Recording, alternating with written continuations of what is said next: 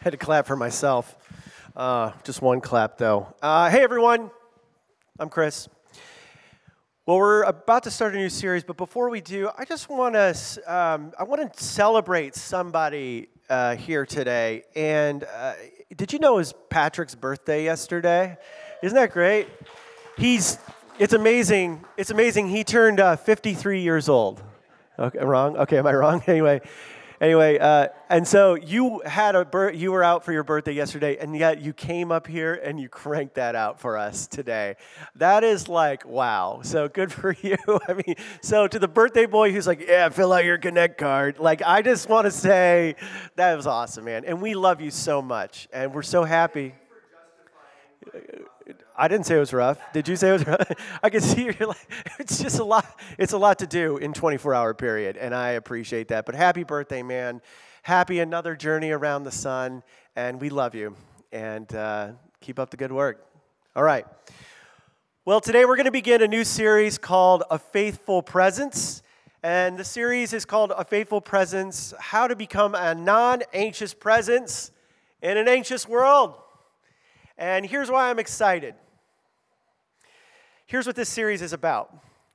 God calls us to be a faithful presence.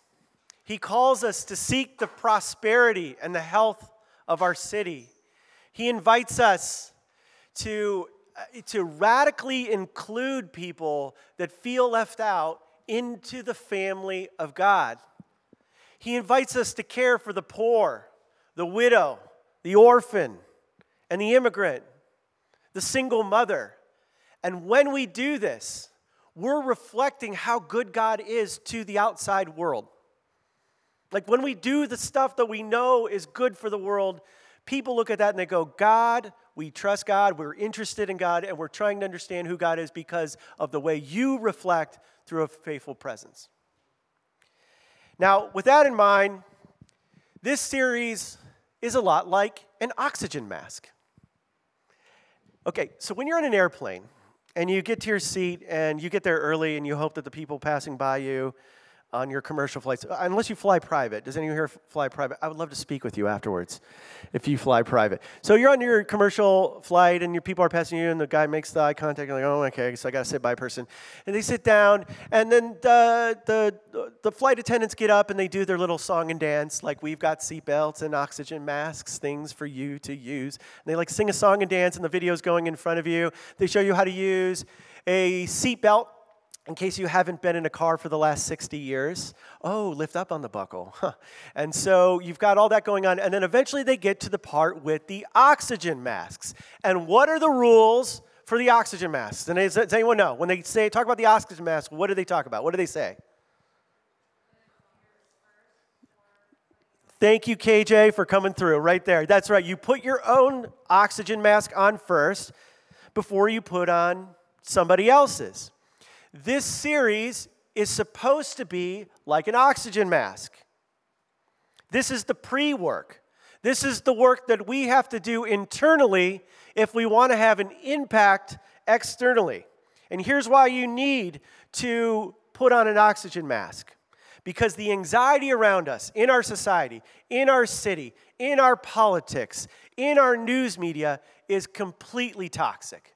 Completely toxic. And if we continue to consume the toxic fumes of anxiety, then I don't think we're going to be able to make a difference. We're not going to be able to help anybody. I don't want that.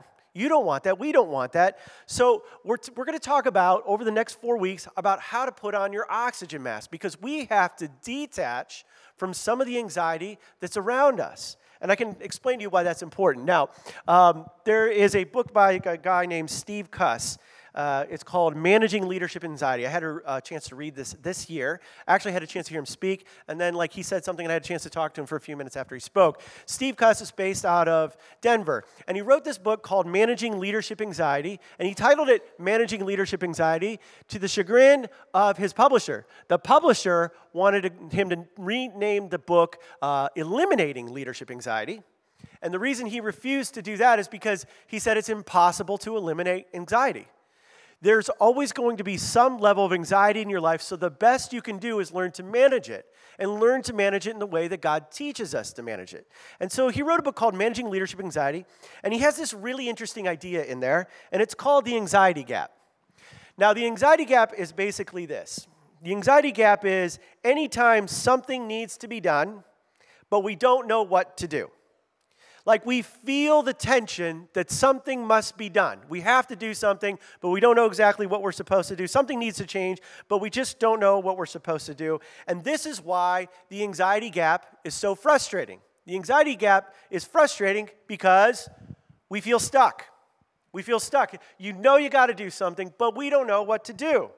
I mean, have you ever contemplated some of society's issues? Environmentalism issues, racism, xenophobia, mass shootings.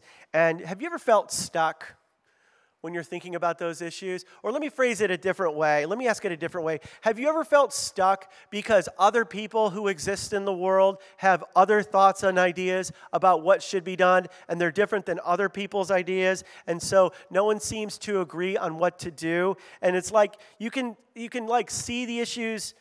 You can think of any issue in America, and it's because we're polarized in so many ways, and because what happens when we can't agree, we feel stuck. That's what happens when governments get stuck. They just kind of continue to do what? What do they do?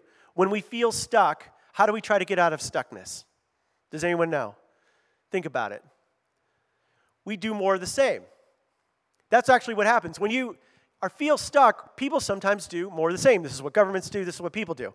And we hope something will change, but really, we just end up doing more of the same and more entrenched it goes, which causes more of the anxiety. Let me give you an illustration. Once upon a time, when I was younger, imagine a 23-year-old me, like 2% body fat.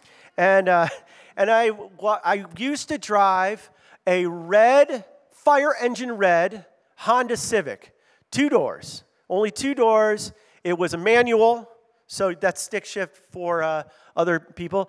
And it also did not have power steering. And I remember I used to drive this and text people and eat a cheeseburger and like do the thing. And I was like, I think I'm going to die. I got to stop doing that. So I used to drive this Honda Civic, and it was a manual transmission. It didn't have power steering. Now, I want you to imagine me taking this off-roading, because that's the kind of 23-year-old I was. Yeah, you know what a Civic is? That's a city car, but let's take this off-roading. All right? So I'm off-roading, and I'm like going through some mud, and it's really wet, thick mud, and I get stuck. Uh-oh. So just think about me in that moment. What do you think I should have done? I should have done something different than I did. What did I do? I put it in first gear, and I slammed on the gas. And the mud's flying, and I think I'm making progress. I'm like, yeah, haha, I'm awesome.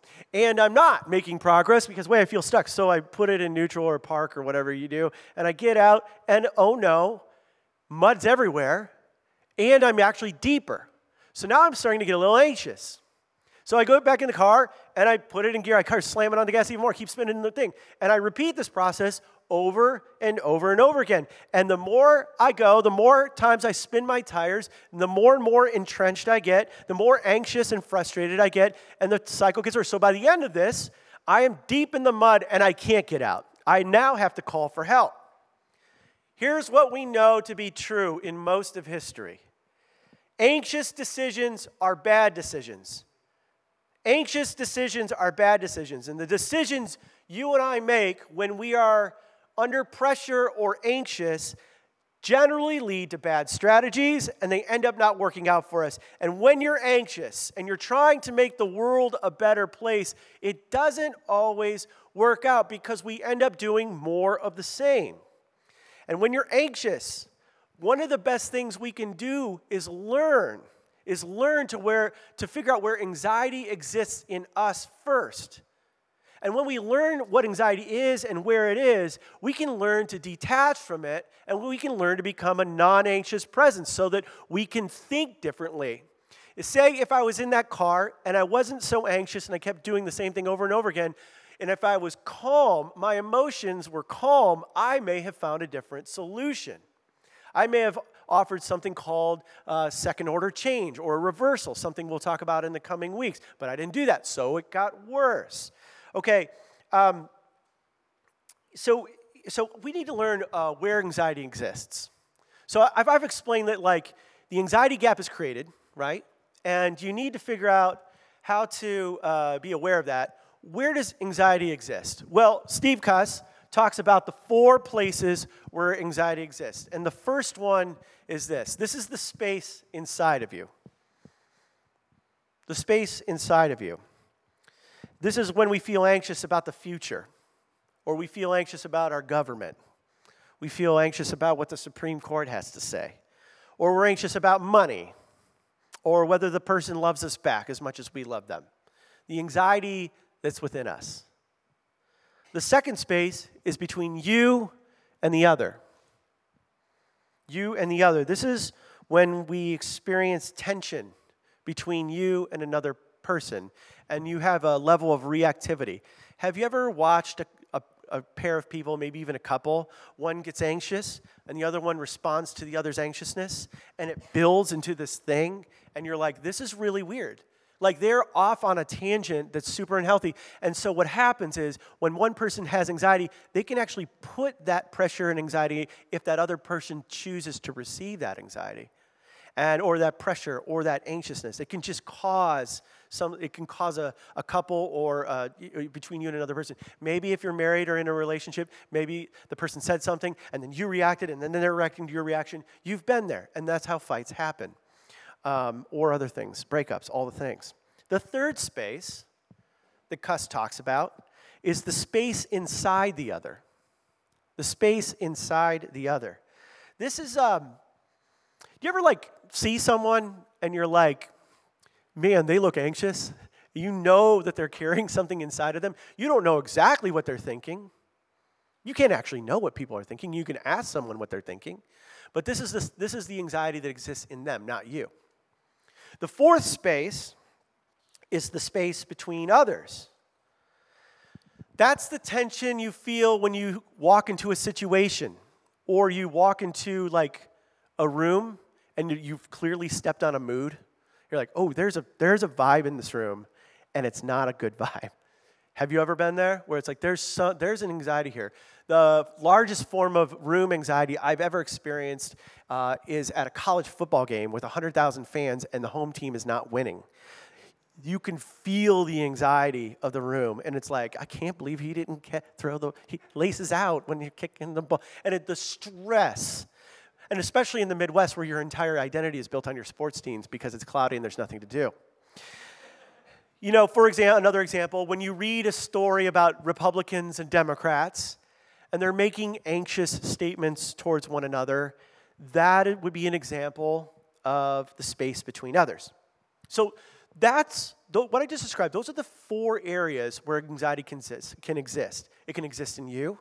It can exist between you and somebody else. It can exist just in that other person. And it can exist in the whole system. Just reflect on your life, the closest people you know, and just on a societal level, where do we see anxiety? It's literally almost everywhere. And I like these 4 ways that Cuss provides because it helps to give us a framework to know, is this my anxiety? Is this something that I'm experiencing? Or is this something that this person is experiencing, and am I required to take on their anxiety? Or if there's anxiety, in a group of people about what we should do about this policy or that policy, am I to take on that anxiety? Or do I need to be differentiated? And when we learn to understand anxiety, that is the first step to putting on an oxygen mask. Because as we know, anxiety prohibits us from seeing clearly what we need to do. The good news is that in the scriptures, we have an example of Jesus doing this. We have an example of Jesus showing us how to begin to do this, and he actually provides us with a reason we can trust him. And in Matthew 16, Jesus is telling his disciples what's going to happen to him. And this causes a little bit of stress. So in Matthew 16, it says, from that time on, Jesus began to explain to his disciples that he must go to Jerusalem and suffer many things at the hands of the elders, the chief priests, and the teachers of the law, and that he must be killed and on the third day be raised to life. So Jesus, pause there, Jesus tells us this super cool plan to go and die. And this immediately triggers anxiety in the disciples, and I'm going to show you why. In the verses we just read, it doesn't explain it, but I'll show you why it triggers in a second. The disciples could not be happy about this. If someone comes to you and go, here's my plan to die, what's that going to do to you? You're going to feel a little something in your gut. And they did, because you know what? Death makes us anxious, and death made the disciples anxious. And this is an example of the anxiety that exists in others. Jesus says something, and all of a sudden, in the system, there's a wave, a ripple of anxiety, of like, oh no, death, that's bad. How do we know that there was anxiety in the system? Well, because good old Peter, one of the apostles, one of the 12 disciples, he gets up and he does something about it. He pulls Jesus aside, and this is what he says. Peter took him aside and began to rebuke him. Never, Lord, he said, this shall never happen to you. When we are under pressure, when we are anxious, when we are tired, when we feel threatened, our human tendency is to depend on our own strength rather than to depend on God's. And when you look at Peter's words through the lenses of what we just talked about, through the anxiety gap, it really starts to be obvious. You can actually feel the anxiety of Peter. You can actually experience his anxiety. He's experiencing anxiety. And it's an example of the space inside the other. And he says to Jesus, stop it. Don't talk that way. Jesus, you're way off here. You know what? I'm not going to let this happen to you. I'm feeling anxious in this moment, and here's what I'm going to do for you. I'm going to rescue you. I'm going to save you. Jesus, I got your back. So Peter, thinking that he's done a good job and that Jesus is about to thank him and be like, oh, thanks for standing up to me. I don't know what I was thinking. Jesus does respond. Let's see what he writes. Let's see what he says. So Jesus turned to Peter and said, to Peter, get behind me, Satan. Yeah, I'm sure he didn't say it like that. I'm sure he said it with love. Get behind me, Satan. You are a stumbling block to me. You do not have in mind the concerns of God, but merely human concerns. First of all, it doesn't feel good probably to be called Satan. I know I would not feel good if the Son of God was like, hey, Chris, you're Satan today. I don't think that would feel good to me. But what does he do? This is hyperbole for you are not on mission. He's not actually calling him Satan. It's hyperbole for him for you're not on mission. But secondly, what is Jesus doing? Jesus is refusing to make a bad decision based on Peter's anxiety. And the thing about Jesus is that he made his decisions based on his calling and his principles. And he did not make his decisions based on the anxiety or pressures of how other people think about his decisions. He didn't really necessarily, he heard people, but he didn't make those decisions based on how other people were feeling about it. And Jesus knew that anxiety leads to bad ideas. Peter offered Jesus a bad idea because he was anxious. And you see, Jesus knew that Peter's biggest issue wasn't death. Jesus knew that if he did what Peter had wanted him to do, that Jesus would not have been able to fulfill his destiny. If Jesus had allowed Peter to save his life, Jesus could not have completed his mission. And what is Jesus' mission? Jesus' mission is to rescue the hearts of men and women by coming to earth, living a perfect human life, and then dying on the cross in place for our sins. That was his mission. And 3 days later, he showed that he was on mission by rising from the dead. And if he had caved to Peter's anxiety, he would have never accomplished his mission. And Jesus had to. He had to reject the anxiety. He had to reject it. He had to get rid of that anxious energy from Peter. So let me ask you a personal question. Where do you feel anxious pressure from others that could actually keep you from fulfilling your destiny? And what I'd like to suggest, whether it's a relationship or just pressure from people, what I'd like to suggest is that you pause. That you pause long enough to ask yourself, if I give in to this anxiety from somebody else, will this help or will it hurt my calling? Will it prevent or will it propel me toward my destiny? So Jesus goes on to say this, and here's the whole key to everything. And I can see most of you are taking furious notes, so here's the key. In Matthew 16, verse 24, Jesus says this, "Whoever wants to be my disciple must deny themselves and take up their cross and follow me. For whoever wants to save their life will lose it, but whoever loses their life for me will find it." Now, the traditional way to read these verses is that Jesus, when he calls people to follow him, it's going to be a hard road. It's going to be a hard life. Narrow is the road, he says. He has all these illustrations, and we're going to talk about them in the coming weeks. It's sometimes difficult to be a Christian, and that is so true, and you need to remember that. But also, there's a second thing that Jesus is doing here, and this is the key part. Peter is anxious because he's trying to save his own life, and he's trying to save the life of Jesus. And Jesus says, your anxiety, your need to control this situation, Peter, your need to, on behalf of the other 11 disciples, your need to fix the situation, that's coming from inside of you because you feel that you need to control the situation. That problem, that injustice, that just because you feel it, that doesn't mean it's a good idea. Your need to control the situation here, whether it's personal or whether it's societal, that can actually lead you to a bad decision. And please make sure you hear, I want you to hear this. I want you to hear this. This is what Jesus means when he says you need to die to yourself. You see the verse here where he says, unless anyone deny themselves, he says, deny yourself. When Jesus says this, when he says you need to deny yourself, when we're trying to take control of a situation, when we're trying to impose our best ideas on a situation, Jesus is saying that is your flesh talking.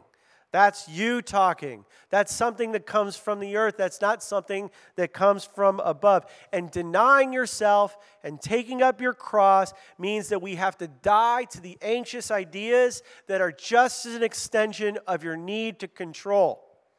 You have ideas that are not good because you feel like you need to control that situation. Jesus says you got to die to it. You have to deny that.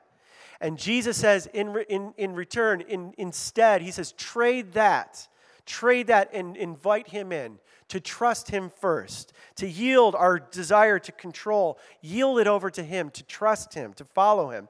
And he says, this is the basis of the kingdom of God. This is what it means to follow Jesus. Look, I don't know where you are or what you came in here thinking or feeling today, but I'm inviting you right now to search your heart. Because Jesus is presenting a fork in the road for you and for me. And just as he said to the disciples, he says the same thing to you and me. If your big idea for the world, if your best idea that you're publishing on social or telling your friends, or your big idea for your friend that they need to change their life, if it is built on the foundation of your need to control, if it is fueled by your anxiety, connected to your need to control, it will lose. He says anyone who seeks to save their life will lose it. But anyone who chooses to lay down their life to follow me will find it. They'll find it. And the good news is that Jesus has done everything necessary to free you from the tyranny of the need to control anything and your anxiety around it. And Jesus offers us a new operating software that allows us to be free from the grips of anxiety. When we trust Jesus, when we trust in the saving work of Jesus, when we choose to make a decision based on calling and principle, not just what other people think about it, you are freeing yourself from the grips of the things that worry you, from the things that keep you up at night. And you are in a perfect position to do something that may actually matter. And as a church, if we were to collectively put on our oxygen mask to detach ourselves from the anxious systems of the world and other people, if we were to learn to manage our anxiety, we can better determine how to actually make an impact in our city. Here's what the world needs. And here's where I want you to be excited. And this is what most of the churches in Los Angeles are aiming at right now this morning. Like they're trying, there's a pastor up there just trying to point towards the same thing. Here's what our world needs. Our world doesn't need our vision for the future. Our world needs God's vision for the future. And here's what is God's vision. God's vision for the future is no more war. That there would be peace, that people, there's like a verse where people would take their swords and beat them into plowshares to make crops because you don't need weapons anymore. The future that God wants is a world with no more gun violence, no more mass shootings, a world where vulnerable women are protected and children are cared for. It's the world that needs the kingdom view that racism and xenophobia and people who are different than us, no one thinks that way anymore because God's kingdom has come. It is the new heaven and the new earth. That is what we're called to be. And the scriptures say that Christians ought to care about these things. And the scriptures say that we have a responsibility to do something about these problems. And the scriptures say the best way to do that is to lean into God's future. His big, bright, beautiful, and coming future.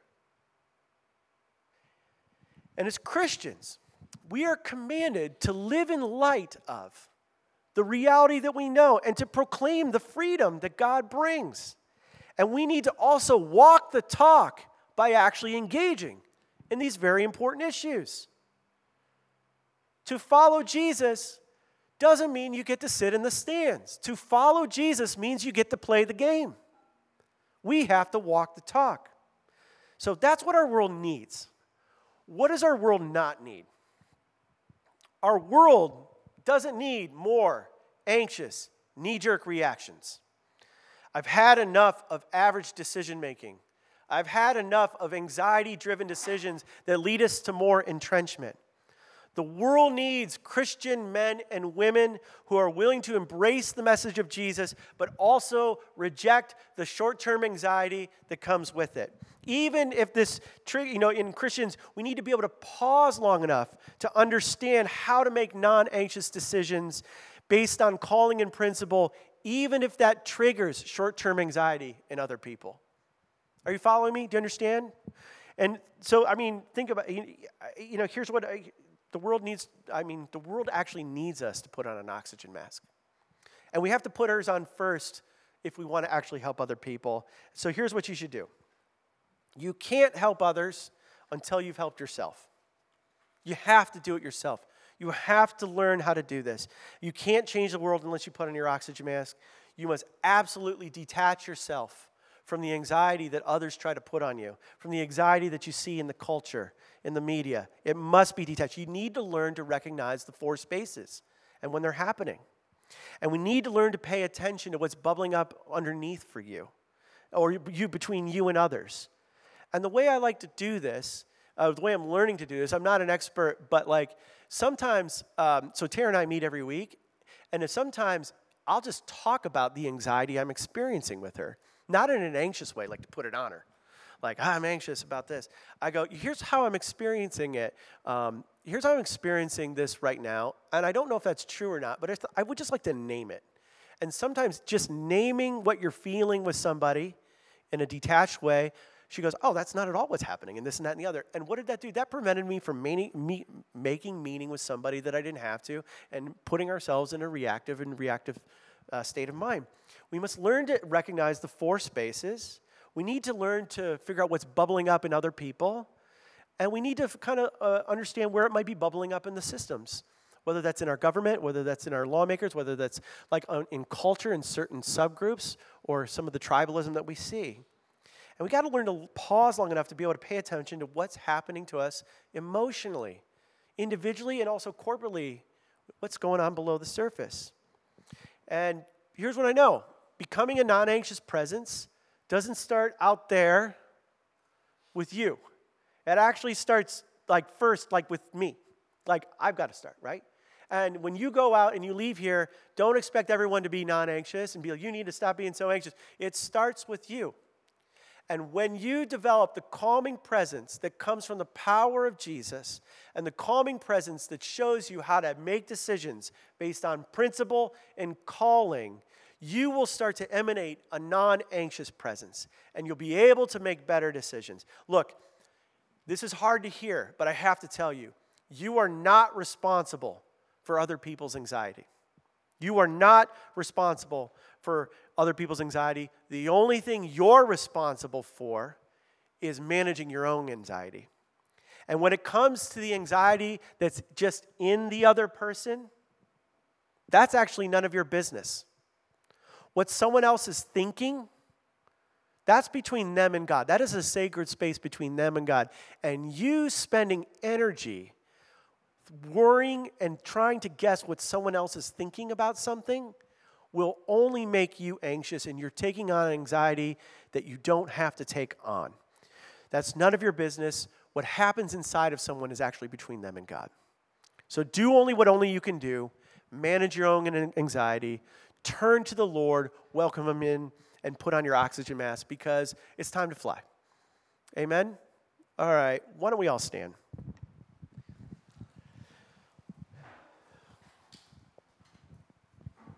We're going to sing one more song, and as we do, if you could put the slide of the 4. Can you put that slide of the 4? I think some of you are experiencing anxiety in the first one inside of you, and I think 1, 2, and 4 are applicable. Let's skip number 3, because like I said, it's none of your business. Right? What that person's thinking is none of your business. But what we can control is the problem you're having with somebody else, the problem you're having internally, and the problems that you're seeing out there in the world. And I don't know which one speaks to you the most, but we're going to pause. I mean, you can play gently in the background, not to emotionally manipulate, but you can play gently in the background as we wake our way, let's just call it what it is. Let's just take a moment and think about 1, 2, and 4 and ask God, is there one of these where you want to speak to me about a piece of anxiety? So let's just pause. And so God, is there one of these things that sticks out that you want me to see? And maybe He'll bring someone to mind. I'm going to do the same thing. So Holy Spirit, we welcome you here. So we stare at these pictures, God. Bring to mind what you want us to see. Help us to hear from you, Lord. So we welcome you.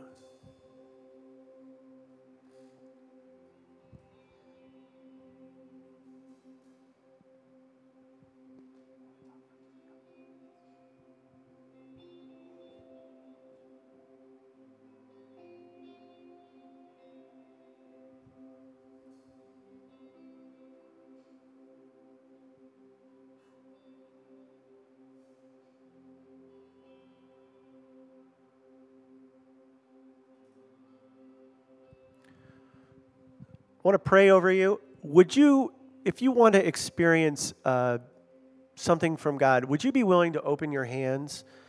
So I could pray for you?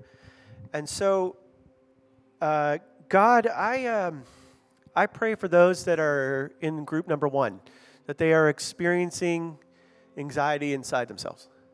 And I ask God that you would come in the power of Jesus and you would break that, whatever it is. That you would cause the person to turn to you, to trust you, that they would release that anxiety to you. God, I ask that you would show them the calling and the principle that they should build their life on. Break the power of that anxiety. For those that are experiencing reactive anxiety between them and another person, God, I ask that you bring healing. And God, I ask that you would bring a healthy spiritual detachment, that you would give them the ability to zoom out on their circumstances and see what you're actually doing. And I pray for those of us who are just really overwhelmed by what we see in the world or the anxiety in the system. God, I ask that you would show us what to do, that you would help us to detach from it and cling to you to better know what to do. So we welcome you, Holy Spirit. Do work in us.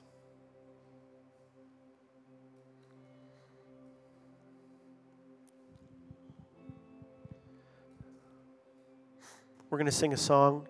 If there's something in particular that you would like me, I will be up here to pray for you, or one of our leaders can pray for you.